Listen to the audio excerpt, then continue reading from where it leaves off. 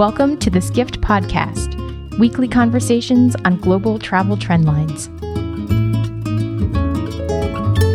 We at Skift are all about disruptors in travel. And today, we have an interview with an executive who's been shaking up the airline industry with his long-haul, low-cost approach. Norwegian Air has been making headlines over its inexpensive transatlantic flights, its strategy of using airports in smaller markets instead of large international hubs, and its plans to expand to Argentina. Bjorn Kjos, the CEO of Norwegian Air, was a speaker recently at the first ever Skift Forum Europe in London. He also spoke to me, editor and podcast host Hannah Sampson, behind the scenes in the Skift Take Studio. Our conversation touched on the introduction of $65 one-way transatlantic flights, competition from legacy carriers, the airline's growth opportunities around the world, and the risks facing global travel.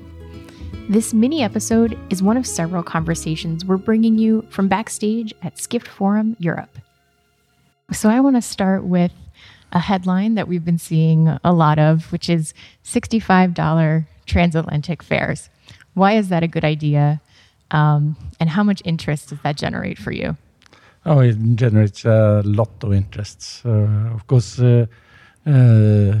people get, of course, very interested in low fares, especially across the Atlantic, because Atlantic have been overpriced for so many years. So, it generated a lot of interest. And do you see more fares like that coming? Is that just kind of something to get attention and then people book, something that's still cheaper than most transatlantic, but is the $65 fare just like a one-time thing? It depends on where you are flying out of. Of course, in flying out of UK, you have a lot of taxes. But from other countries, you will definitely see fares below $100. Mm-hmm. It seems like there's tremendous interest in low-cost travel by air these days. All over. So why do you think there's such an appetite, and why is it available to the extent that it is now? It is one of the reasons is because of the new aircraft, and of course we fly into airports that haven't been actually on the map earlier. It's like smaller catchment areas like Providence and Hartford, Stewart. They haven't been operated, at least no long-haul flights have been operated into these airports. And do you think that there's a lot of demand for those like not typical gateways, but those smaller airports where you're going to be operating some of those flights? We know it because we have seen it on the sale of the tickets. So we know there is a large interest in these areas, and of course, like Providence is one of the most beautiful parts of US, and Stewart, it's only 1 hour and 15 minutes north of Manhattan. So you're probably down in your second gin and tonic before your friends come from JFK or Newark. What are passengers willing to put up with in order to get a cheap flight, especially a cheap transatlantic flight? I think it's a normal, they get a normal operating aircraft. The only difference is this is a single aisle, not a twin aisle. But you have flown twin aisle over the Atlantic for many, many years, like the 757. So it's not any big difference, and this is completely new aircraft. That is the reason why we can do it. Mm-hmm. Where do you see most of the competition coming from in your segment? Is it legacy airlines that are introducing basic economy, or is it some of those new low-cost, long-haul airlines that competitors are talking about starting now? I think it's, you will see both, but mainly it's the legacy airlines. It was the same as when we started low cost in Europe. Mm-hmm. All the legacy airlines, some of them laughed, some of them tried to copy it.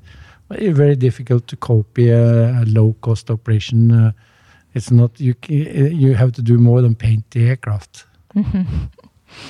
What else do you have to do? What are some of your secrets? Well, first of all, you have to you can only do it with new aircraft because you need low operating cost, and secondly, you have to fly in a totally different way than the legacy carriers. They are relying on the waves, what we call the waves in both ends, but we have a large network ourselves, close to 500 routes here in Europe, and we only fly to large catchment areas in US, except for this new operation with the MAX 737, where we fly into smaller catchment areas, but smaller. There will be big catchment areas in Europe.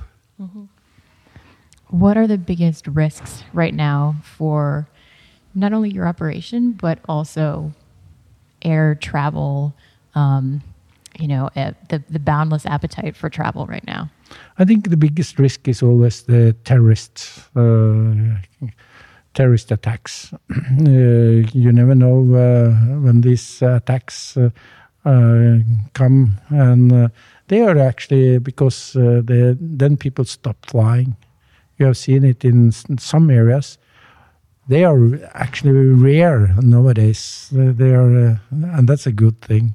I think a lot more people will be killed in the traffic than in these terrorist attacks. But they are scary in a way that there is very much TV and stories around it. So they're hyped to an extent, and that of course scare people off.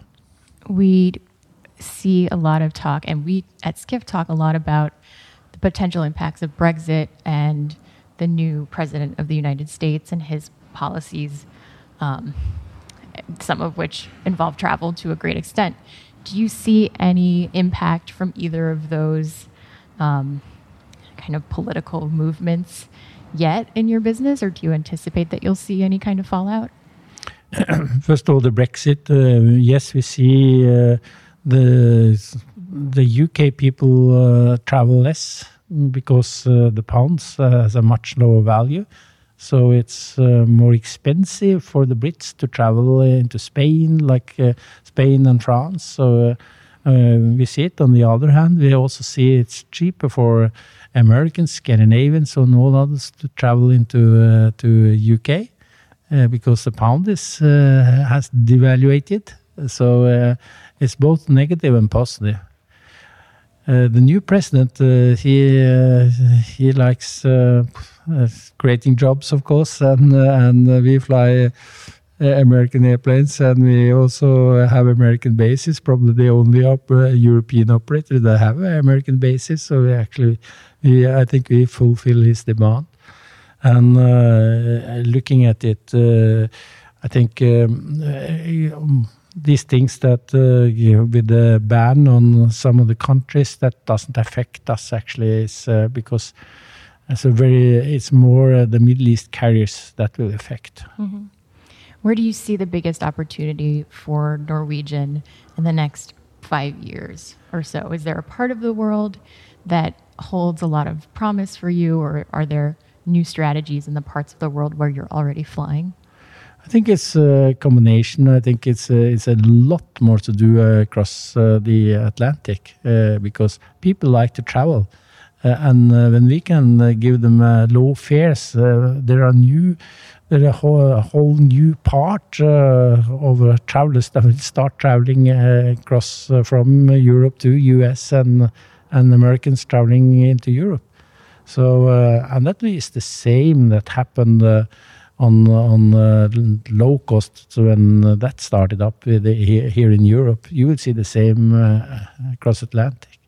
And of course, it's many parts of the world that will start traveling in the future that really haven't started traveling because tremendous high fares. Mm-hmm. South America is something you guys have been looking at. Is that something you expect to move into in a big way, or is that still pretty far off in the future? Well, no, we are looking at South America, and there is no secret that we have set up a company in Argentina. South America is a fantastic continent that people will explore. It's a really fascinating continent, and I think that will be a new tourist market. Well, Bjorn, thank you so much. Appreciate it. Thank you. If you like what you've heard from Skift Forum Europe 2017 in London, there's more in store. Skift Global Forum is coming up on September 26th and 27th in New York City.